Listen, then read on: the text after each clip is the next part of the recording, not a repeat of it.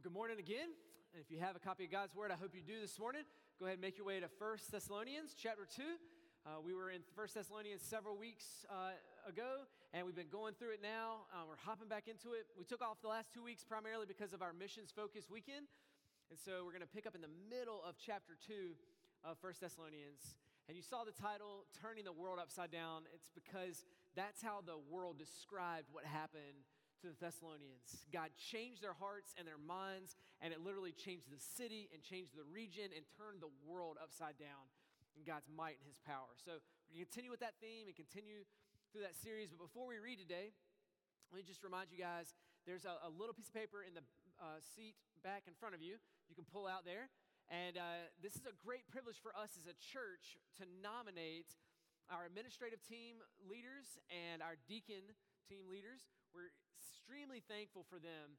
And it tells you a little bit on this piece of paper what their responsibilities are and what they do. And I just want to say that these guys, men and women, have led so well through our pandemic and have served in a number of different ways. And so if you are a church member, you're partnered in ministry and mission here, please take time to take this card to pray over who God would desire to help lead our church through serving, and write these names down and then drop it in the giving box before the end of this month so that we can pray through those people and invite them to be on these teams and help serve and lead our church in some amazing ways.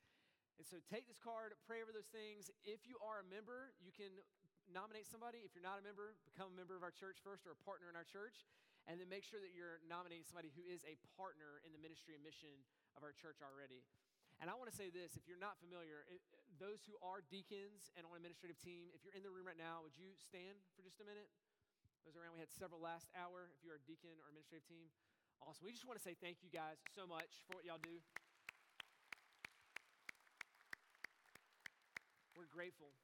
And let me just say personally, I've seen through the pandemic them serve in a number of ways. Our administrative team helps to care for our finance and give us accountability there, and has helped us to steward well through the midst of this pandemic, which has been crazy.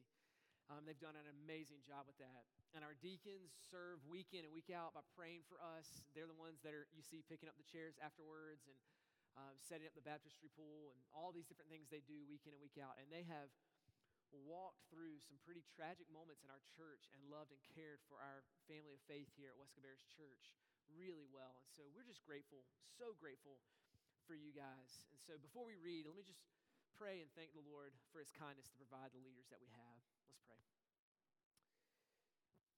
Lord, you are the ultimate example of what leadership looks like. You came not to be served, but to serve and to give your life a ransom for many. And so, Lord, we thank you for those that have sacrificed of their time, their energy, and their effort to serve as a deacon here at our church or on the administrative team. God, we're grateful for them. And even this month, with it being Pastor Appreciation Month, Lord, I am so thankful for our staff here at the church. God, how they have sacrificed and served in a number of different ways, reflecting the way that you have sacrificed and served for us. And so, Lord, thank you for the privilege of being able to serve you. And we just ask that you would continue to raise up more and better disciples, that they would help lead and get this gospel to the next generation and the generation after that, and the generation after that, to the glory of your name.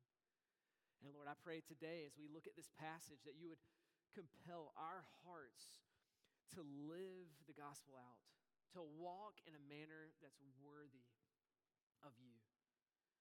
God, we confess this morning that our thoughts are not your thoughts and our ways are not your ways, and so we need your help today. Help us to understand your word. Help it to make sense like it never has before for us, that we may live it out for our good and ultimately for your glory. It's in your name we pray. Amen. All right, 1 Thessalonians chapter 2, we'll start in verse 8. Paul writes and says, "So being affectionately desirous of you." It's an interesting way to say how much he loves them, but love was not enough. Affectionately desirous of you. We were ready to share with you not only the gospel of God, but also our own selves, because you have become very dear to us. For remember, brothers, our labor and our toil, we worked night and day, that we might not be a burden to any of you while we proclaim to you the gospel of God. You are our witnesses, and God also, how holy and righteous and blameless was our conduct towards you believers. For you know how, like a father with his children, we exhorted each one of you and encouraged you and charged you to walk in a manner worthy of God, who calls you into his own kingdom and glory. We also thank God constantly for this, that when you received the word of God, which you heard from us, you accepted it, not as the words of men, but as it really is, the word of God, which is at work in you believers. For you, brothers, became imitators of the churches of God in Christ Jesus that are in Judea. For you suffered the same things from your own countrymen as we did from the Jews, who killed both the Lord Jesus and the prophets, drove us out and displeased God, and opposed all mankind by hindering us from speaking to the Gentiles that they might be saved. So as always, to fill up the measurement of their sins, but the wrath of God has come upon them at last. This is the word of God. This whole section that I'm reading here, it's founded in the root of verse 8, Paul's love for the people. Paul's love, he says, affectionately desires for you. He loved them so much, he desired what was best for them. And then at the very end of verse 8, he says, you became so dear to us. And this deep-rooted love for the people, this affection and this dearness that he had for them, is fleshed out in a number of ways. This love compelled Paul to do things he never thought he would ever do, because that's what real, genuine love does. It compels us to do things that we normally wouldn't do. Genuine love compels us that way. Some of you are familiar with Dwayne "The Rock" Johnson, and a couple years ago, he told the story on Instagram where he said, I was on my way to work, I was going out to shoot a film, and on the way out the door, my daughter, who was 2 years old at the time, said, Dad, what are you doing? He's like, I'm going to work. And she's like, you don't need to go to work, Dad. And he's like, yeah, I need to go to work. She's like, no, you need to get your nails painted, Dad. And he's like, what? No, I need to go to work. And his daughter's like, no, Dad, you can't go to work until your nails are painted. And because he loved his daughter so much, what do you think happened, right? He's like, I love my daughter so much, yes, I'm going to let her paint my nails. And so he posted pictures of him getting his nails painted. This 260-pound meathead that's 6'2", that he's there with his 2-year-old letting him do his fingers. And so you can see him go a little bit further. He posted several pictures of it, of him just, getting his nails done. And then finally he did the finished product at the end of what it looked like, right? This is what love leads you to do. Things that you never thought you would do. You're like, what? Like, how? Why? What's going on in this moment? Paul is doing the same thing in this passage. He's saying, my love for you has compelled me to do things that I never thought I would do. And one of them in verse 8, he says, this love has compelled me to share the gospel with you. It's the same for us, church. Love should compel us to share the gospel with others. And I love how he talks about it here. He says, love compels him to share the gospel. It wasn't a sense of obligation. It wasn't an assignment that compelled him to share the gospel. It was his love and affection that caused him to say, I need to tell these people about the best news the world has to offer. It's amazing. It's his love that drew him to do that stuff, not compulsion. And I love the language it uses. It says, we were ready to share with you not only the gospel, but also ourselves. That word for share in this original language in Greek that this is written in is that you would give a piece to someone else, but you still hold on to it as well. That's what sharing is, right? Like you let somebody share something for a little bit and then you get it back. And what Paul's saying here is we needed this gospel desperately. We couldn't just give it away. We needed it as well. Just as much as you needed it, we needed it. And so we shared this gospel that we so desperately needed with you while still holding on to this grace and this mercy that we so deeply needed. He's sharing the gospel because he loves them. He loves them. This past week in our small group, or I guess maybe 2 weeks ago, one of our members in there said this great statement that I loved. And it makes me think about this passage. We share the gospel out of love. He said, We're not salesmen with the gospel. We're not out there selling the gospel. That's not what we are. We're satisfied customers. And we're telling people about the greatest thing that the world has. And so that's what we are, church. In our love and in the mercy of God, he stirs our hearts to go out as satisfied customers of the gospel that has changed our heart and changed our lives. And so we're not just selling it. We're loving God, and that love for God is causing us to love other people. You see, this gospel that he's proclaiming in this moment, that he says that we share with us, this is an amazing message. This is a truth that satisfies and ultimately fulfills our hearts and gives us forgiveness of our sins. And how this gospel happened was God broke into this world of time and space through the person of Jesus Christ. And when he did this, when he broke into this world of time and space, he brought forth this kingdom of forgiveness. He brought forth this kingdom of hope, of freedom, and justice. He brought it all. So now it's found in Jesus. And Paul says in here, we didn't just share with you the gospel, but also our very lives. This is what the gospel is. Jesus didn't just come and share with us teachings. Jesus came and he gave his very life for us. This is the gospel. Jesus gave his life that we could be saved from our sins, that we could have hope in the midst of death and despair. This is what Jesus brings. This is what Jesus calls us as believers to share with others, not out of compulsion, not out of legalism, but out of love. Out of love for him and out of love for others. But the sobering reality is that many times we don't share the gospel because we love ourselves more than we love others. I see this in my own heart. I found this root in there. There's times where I don't share the gospel because I'm afraid of, man, what if I get rejected? Or what if this creates conflict between me and that person? But ultimately, when I search my heart, what I find there is that's a love for myself. I don't want to be in an awkward situation. I don't want to have conflict between them. It's about me more than it is about God or about others. Church, if we really love the Lord, we will really love other people and share the gospel with them. This is what God is calling us to do. Some of you guys are familiar with Penn and Teller. They're an illusionist group that now has a TV show, and they travel a lot and do different things, and a lot of people come and watch these two men do these different magic acts. But it's interesting because the taller man, with the black hair there, Penn Jillette, is actually a strong atheist.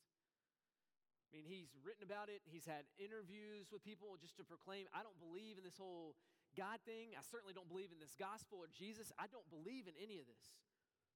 But what's interesting is you can go watch this video on YouTube. It's fascinating. I've watched it a number of times.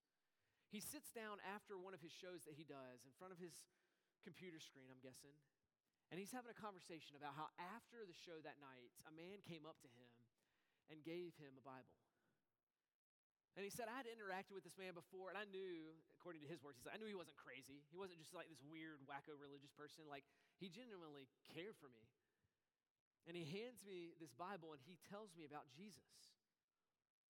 Now, what's interesting is this man who's staunchly against this is the quote that he says on this YouTube video. He says, I've always said, that I don't respect people who do not proselytize. That means to share the gospel. I don't respect them at all. He said, if you believe that there's a heaven and a hell, and that people could be going to hell or not getting eternal life or whatever you think that is, well, and it's not really worth telling other people about it because it would make it socially awkward. He said, man, just leave me alone. Leave me alone. He said, how much do you have to hate someone to believe an everlasting life is possible and not tell them about it? He said, I mean, if I believe that beyond the shadow of a doubt that a truck was coming and it was going to hit you, and you didn't believe the truck was going to hit you and was bearing down on you, that at a certain point I would run and tackle you. He said, how much more important is this than a truck bearing down on you? Man, this is amazing. This is an atheist saying, man, if you're going to say you're a Christian, you believe in heaven and hell and that there's eternal life, you're not willing to tell other people about it? Man, I have no respect for you. And not only do I not have respect for you, he says, how much do you have to hate someone to say, I've got eternal life, but I'm not telling you about it. What? What? Conviction coming from an atheist for us as Christians. This is incredible. Church, may we have a greater love for people, that we would tell them about the good news of Jesus Christ. May we be affectionately desirous for our neighborhoods and our families and our workplaces, that they would become dear to us, that we would share the gospel with them, that we would share our own lives with them. And some of you are thinking, man, there's no way possible I could do that. That's where Paul was. But when he fell in love with God, it changed his life. And he looked at these people and he loved them because God loved them. And he shares the good news of Jesus with them. So love compels us to share the gospel. But love also compels us to lift burdens. If you look back in verse 9 in the text, he says, "For you remember, brothers, our labor and our toil. For we worked night and day that we might not be a burden to any of you while we proclaim the gospel to you." Paul's saying right here, he's like, we didn't want to be a burden to you at all. So what did we do? We labored and we toiled. And those are two different words. That word for labor right there means you work until you're weary. I'm just exhausted. We were working so hard. And they weren't even just exhausted. That word for toil means to the point of pain. Paul was like, we worked so hard and so diligently, our bodies ached. Our minds were sore. We had headaches. We literally worked day and night. In the book of Acts, it talks about how Paul had an apron and how he had a handkerchief. And you're like, what in the world? Why does Paul have an apron and a handkerchief? And everybody wants it. They're like, man, I'd love to have the apron. I'd love to touch that handkerchief. Like, what is that all about? The reason why Paul had an apron on is because he was working. He was a tent maker. Like, he was literally working with his hands. And then he had a handkerchief. Why? Because he was sweating. He was working so hard, he'd pull out a handkerchief and he had to wipe the sweat from his brow. He was working so hard. Why? Why was he working so diligently night and day? That he wouldn't be a burden to any of them. He wouldn't be a burden to any of them. So that people wouldn't look at him and say, the only reason you're preaching the gospel is for money. It's the only reason you're doing it. No, he's like, we don't want to be a burden, so we'll work extra hard so that you would hear and see Jesus in us. Paul didn't want any one person to have to bear the burden to support him. But what's amazing about this is, Paul comes into the city of Thessalonica and he works to the point of exhaustion. And then as he leaves and goes to the next city, the Thessalonians give generously to him. He's like, hey, you lift the burdens for us, Paul, so that we could believe the gospel. Now we're going to work and we're going to give financially to you to lift the burdens from you, Paul. You lifted the burden from us. Now we're lifting the burden for you so the gospel can go forth to other people. I mean, do you know what the feeling is when somebody lifts a burden for you? I mean, have you ever had that moment in your life where either financially or even emotionally somebody helps kind of lift a burden for you? Like, it's an amazing feeling. And they do that because they love you. They love you. I can remember back when I was in college, we were poor college students, me and my roommates, but there were this couple that just loved us, and so they every so often would give us a gift card to Harris Teeter. And Harris Teeter was way out of our price range in college, like way out of our price. We couldn't afford that. And they would give us this $100 gift card, and we just thought it was amazing. It lifted a financial burden for us, and for a moment, we would go and we'd splurge at Harris Teeter. I mean, we would go, and instead of getting Tostino's pizza, like we would get DiGiorno pizza. Like, that was a big deal. And instead of getting ramen noodles, we would go to upscale progressive chicken noodle soup. Like, we felt great in that moment. It's like, this is amazing. Why did they do that? Why did they give us these gift cards? Because they loved us. That love compelled them to lift burdens for these guys going to seminary to serve others. And church, let me ask you today to share that feeling of, man, it's so good to have a burden lifted for you. And the way I want to encourage you to think about it is by asking you two questions. Is there a burden right now? Is there a burden that you can lift from someone that they would see the gospel of Jesus Christ? Is there a burden that you could lift for someone so they would see the gospel of Jesus? See, that's what Paul's doing in this moment. He's lifting a burden so that they would see the gospel of Jesus Christ. And church, I just want to encourage you for a moment, because small groups are doing this. And one of our small groups did this in an amazing way, and I praise God for this. They heard about one of the people in their small group, their next door neighbor. Her husband passed away immediately, like just unexpected. It was quick. And so this mom with young kids is trying to figure out, like, what do I do? What do I do? And this small group decided, you know what we're going to do? We're going to come alongside and love this lady. Why? Did she go to our church? Is she a believer? No, because God called us to love.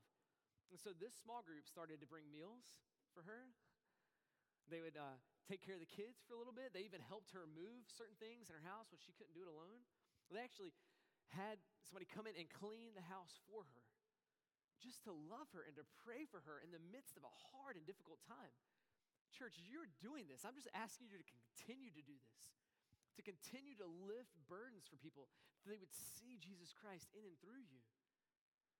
So is there somebody in your life that you know does not know the Lord, that you can love this week and lift a burden from them, that they would see Jesus? And second, is there a believer that you can help lift a burden this week so they can walk more closely to Jesus? In the book of Galatians, the Bible, book of Galatians chapter 6, it says this: bear one another's burdens and fulfill the law of Christ. That's a short sentence, but that's a heavy load, okay? Bear one another's burdens and fulfill the law of Christ. Fulfill the law of Christ. What's the law of Christ? Jesus said the greatest commandment is to love the Lord your God with all your heart, soul, mind, and strength, and then to love your neighbor as yourself. You can live these two things out, you will fulfill all of the law by living these things out, loving God and loving others. And so here in Galatians, that's what he's highlighting. If you bear one another's burdens, you're loving them. And as you love them, you're fulfilling the law of Christ in this moment. So church, take time to think about other believers in your life that are going through maybe emotional suffering and pain, or financial or physical. Pray for them, call them up, send them a letter. Help bear those burdens for the glory of Jesus Christ. Love them so well, you'll sacrifice for them. So love will compel us. It'll compel us to share the gospel. It'll compel us to lift burdens. But a real Christian love will also call us to remove barriers of belief. Remove barriers of belief. In verses 10 and 11, it's interesting here because Paul is talking about we've been sharing the gospel with you, we've been lifting burdens, and then verse 10, Paul kind of turns to himself. And he's like, hey, you're our witness, and God is our witness, how we lived our lives. And he says, look at our conduct. In verse 10, he says it was holy, it was righteous, and it was blameless. What in the world is Paul doing right here? He's saying, we loved you so much, it shaped the way that we lived our lives. And you're witnesses of this. You're witnesses of this. That we lived in such a way that you couldn't look at us and say, man, they're hypocrites. You can look at our lives and say, yes, they believe this, but they also live this out. You see, for many of us, maybe in this room or watching online, some of the reasons why you do not believe the gospel is because the person that shared the gospel with you. You haven't even read the pages of know who Jesus really is. You're just like, man, I know the person that shared the gospel with me. Man, I don't want anything to do with that. They're a hypocrite. They don't forgive like they say they forgive. Or a pastor preached it and you're like, man, I saw him wreck his life and he ran off with another woman and left his family. And man, I don't believe any of this. And Paul in this moment is highlighting, man, the way that we live our lives as Christians is extremely important. And the way we live our lives, if we live it according to the Word of God and we walk worthy of God, it will remove barriers of belief. Brendan Manning said it like this. He said, the greatest single cause of atheism in the world today are Christians who acknowledge Jesus with their lips and then they walk out the door and they deny him by his lifestyle. And that is what an unbelieving world simply finds unbelievable. That's sad, but I believe it's true. Church, we have to be doers of the word and not just hearers only. Our lives should look different. Our marriage should look different. Our families should look different. Our work ethic should look different. And Paul, in this passage knows how important our lifestyle is. When we've been saved by God, he changes us, and he knows it's so important. In verse 11, he says, okay, I'm going to put on my dad hat for a minute. I'm going to be like a father. You know I was like a father. What did I do as a father? Verse 12, 3 things. I exhorted each one of you. I encouraged you, and I charged you to walk in a manner worthy of God. He's like, guys, this is so important to remove barriers of unbelief that I'm going to say it not once, not twice, 3 times in 3 different ways. And I think that's why he says, I was like a father. I had to repeat myself a lot. Had to keep saying it over and over again. Do you get it? You get it? You didn't get it. Let me say it differently. Let me say it this way. Let me say it this way. Okay, let me try this way. So each one of these words means something different. And so when he says, we exhorted you, what that means is we helped you. It literally means to walk alongside. He's like, we walked alongside you and said, this is how you love and share the gospel with others. And this is how you labor and toil so that people would see Jesus in you. So we walked with you. But then he's like, we didn't just walk with you and help you. He says we encouraged you.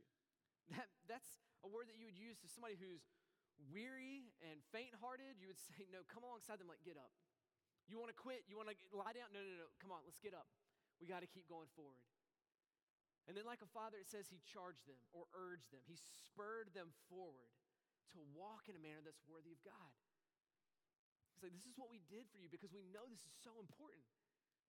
And church family, this morning as I was praying this passage for us today, I got to verse 12 where it says, walk in a manner worthy of God. And I'm like, what's the weight of that? Like, think about that for a minute. Walk in a manner worthy of God. What is God worthy of? Everything. Everything. Our life, our work, our thought life, our speech.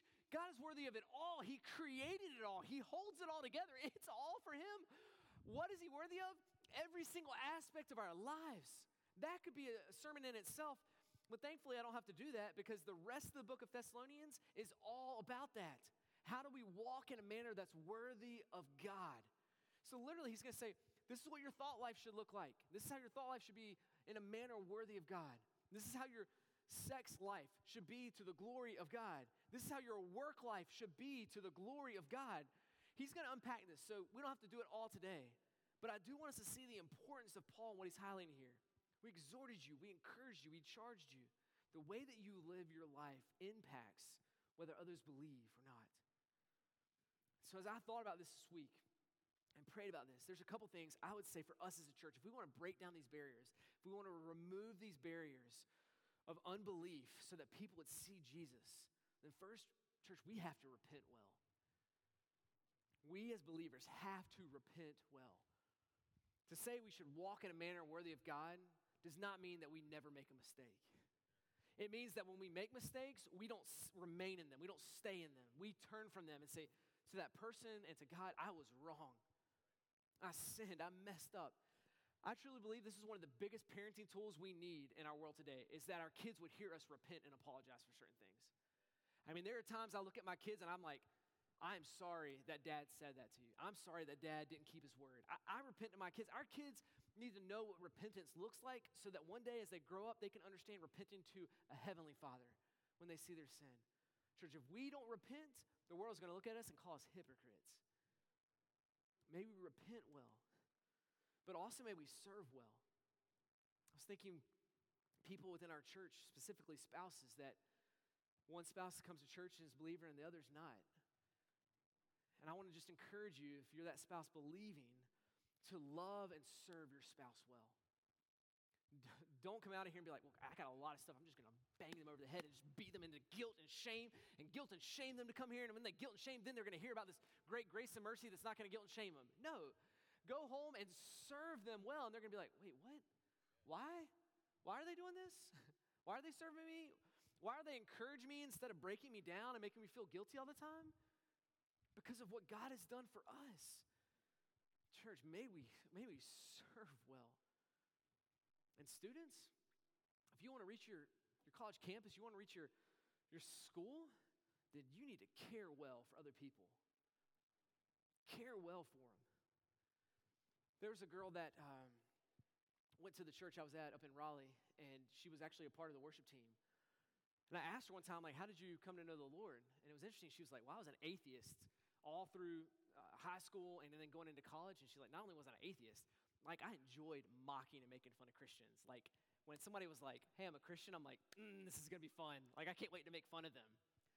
And I'm like, okay, you went from mocking and making fun of people to like, now you're a Christian leading on a stage in worship, asking other people to say, Lord, we need you. We need you. You didn't even believe in him. How did you make that shift? And she's like, man, people were just kind. She's like, I met this girl and she was just really kind in college. And I thought, man, she's a fake. And more time I spend with her, I'm going to see that she's a fake, and I'm going to show her she's a hypocrite and all this Jesus stuff isn't true. And she's like, as I spent more time with her, like, she genuinely cared for me. And she loved me. And I just couldn't find anything to make fun of her about. And I was like, maybe this stuff is true. So she started meeting with this girl, and this girl shared the gospel, and she believes. And now, literally, an enemy is now a follower of Christ. Why? Just because somebody loved and cared for somebody else. Man, sometimes we make sharing the gospel so much harder than it needs to be. If we would just love and care for people. Another thing is, if you want to be a light and remove barriers, then stop complaining. Just stop complaining. If you want to change your workplace, then don't complain. In the book of Philippians, it says, do all things without grumbling and complaining, and you will shine as lights in a crooked and perverse generation. Wait a second, God, you're saying the way that we as Christians shine as lights is we just don't complain? Exactly. That's it. And people in your workplace are going to be like, hey, man, come on this complain train. We're going out to lunch today. We're going to complain about everything. Like, nah. Like, man, I'm thankful for these things. Our hearts are so bent towards complaining, but God's word's saying, man, you want to break down some barriers and make people ask, why are you different? What's going on? Then just stop complaining about stuff. Be thankful and grateful for what God has given you and how he's placed you in the specific place, even if it is difficult. Church, if we do these things, we'll start to remove barriers and we'll start to see more people asking about the gospel and us being able to share the gospel more faithfully. So let's love. Let's love well. And the last thing we see in this passage is that love compels us to endure. Love compels us to endure. The last several verses, kind of 13 through 16 that I read, it tells us in here basically to endure. It's fascinating in this passage. Paul tells us that when we love people, they're going to respond in one of two ways. And at least for me, I would assume if I'm loving somebody, I'm sacrificing for them, I'm sharing my life with them, I'm toiling for them, I'm helping to remove barriers. If I'm like pouring out all of this for them, then they're just going to love me back. And they're just going to give me hugs. I'm going to be so well received all the time. Like, this is going to be amazing. But in this passage, it tells us that, yeah, there are some who believe. And Paul says that in verse 13. It's amazing. They hear the word of God, and they accept it as the word of God. And it's working in their lives. So some people do hear and they respond. But Paul also says, you're also going to meet a lot of opposition. He said, you've suffered as a church, and you've seen opposition come upon you. And so sometimes we share the gospel and we love people, and we're just met with suffering and opposition. That's what we get. And it's just like, what in the world? Like, why would we endure? Why would we do that? Because we truly love them. We truly love them. And Paul in this moment, like what he writes right here, this sounds harsh, like really harsh. Like these people, they killed Jesus and the prophets. They kicked us out of the city and it displeased God. The end of verse 15, it actually says they opposed all mankind. That's a big deal. All mankind? Like really? How did they do that? By hindering them from sharing the gospel that others might be saved. Now, Paul doesn't hate them. He's not anti-Semitic. That's where context is so key. If you read the book of Romans, Paul actually writes and says, man, for my brothers, the Jews, like, I wish that I could give my salvation so that they could believe. Paul is not saying this out of hatred in this moment. He's like, would you please believe? Like, I would give my whole salvation, which I've never gotten there. I don't think I'll ever get there. But Paul's like, I would give up my salvation so I could go to hell as long as they could believe. That's where he is. And I think the reason why Paul does that is because it's ultimately reflecting what Christ did for you and for me. This is what Jesus did. He loved us so much that he perfectly lived out all of these things. He came to heaven, or came from heaven to earth to share with us the gospel. How did he share the gospel with us? By sharing his very life with us. Jesus did not come and teach and then go back to heaven. This is the gospel. No, he came and he gave his life. He gave his very self for us. He came and he lifted burdens from people by healing them and by speaking truth to them and forgiving them of sin. His conduct was holy and righteous and blameless. Nobody could look at him and say, oh, you're just doing this for a foul motive. No. He did all of those things because of the love that drew him to do these things for us, that we could be saved. And so Paul would look at you and me and say, hey, some people are going to believe. Absolutely. Some people are going to respond with opposition. But endure as Jesus endured to bring us the gospel. Let us fix our eyes on Jesus because he's the one that helps us endure. He's the one that helps us to love when no one loves us. I love how Hebrews chapter 12 says it. And I end with this. Hebrews chapter 12, the first 3 verses says this. Let us run with endurance the race that is set before us. How? Looking to Jesus, the founder and the perfecter of our faith, who for the joy that was set before him endured the cross, despising the shame, and is seated at the right hand of the throne of God. Consider him who endured for sinners such hostility against him, so that you may not grow weary or faint-hearted. God's word is saying if you want to love in the midst of opposition, in the midst of suffering, you have to look to Jesus, who ultimately suffered, and he endured. How did Jesus endure the cross? How did he endure the shame and hostility? It tells us in Hebrews chapter 12, for the joy that was set before him. How do we love like this? Because we realize we don't stay in the temporal, but there's an eternal aspect of life. All the suffering and pain and brokenness that we feel right now, this rejection that we might receive, it's a drop in the ocean compared. Jesus, looking at the joy set before him, knowing he was going to sit at the right hand of God, said, I will endure suffering and pain and ridicule. The same has to be true from us. And the same was true for Paul.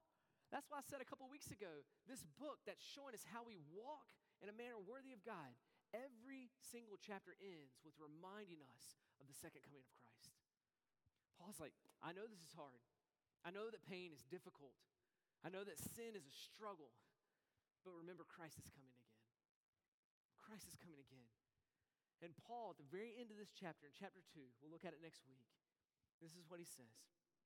For what is our hope, or our joy, or crown, or boasting before Lord Jesus at his coming, when he comes again? He says, is it not you? Is it not you? The ones that he loved and he shared the gospel with. He said, for you are our glory and our joy.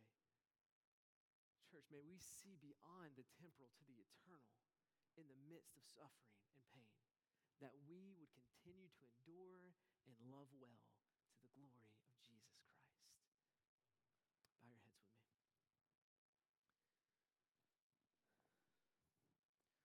Lord Jesus, we thank you that we can love because you first loved us. If we don't know your love, there's no way that we can love others. And so we just say thank you that it starts with you. But at the same time, your word says that you are the author and the perfecter of our faith. So it finishes with you too. So those of us that would struggle to love, those of us that would struggle to share, Lord, we look to you and ask that you would strengthen us, strengthen the work of our hands for your glory. And Lord, I pray for the one who maybe is like Penn Jillette that doesn't know you. Lord, they might not really even know who you are because they've just looked at others' lives and said, I don't believe that because I've seen them. Lord, I pray for them today. I ask that you would help them to see you clearly and what you did for them. How you broke through time and space, and you came in the person of Jesus to take on our burdens of sin, to take them to the cross, to bury him in the grave, that we could be forgiven. Lord, help them to see that and to believe. And I would say if that is you today, that you can pray right now and receive Jesus, that you want that kind of love and you want to be that kind of love to a broken and lost world, that you can pray to him right now and he will save you. But if you're still here and you're having questions, you've got concerns, you're still trying to figure out who this Jesus is and what this gospel message is, so let me just invite you to please come after service and talk with me or one of our other pastors. We would love to share Jesus with you, that you would believe like others have at this church over the last couple weeks, that they would turn their lives to you. Lord, we pray now that we would be worshipers for you, that we would behold you and fix our eyes on you, because, Lord, you are praiseworthy. And at the same time, Lord, help us to leave here with joy, to live out the gospel, to walk in a manner that's worthy of God. We need you to do this. It's in Christ's name we pray. Amen. Church family, let's stand. We're going to sing two last songs. One, Behold the Lamb, that you would fix your eyes on Jesus, that we would do that, and that we as a church would sing with joy, and that joy would leave this house and would go to our neighborhoods, to the nations this week. Let's sing to the King now.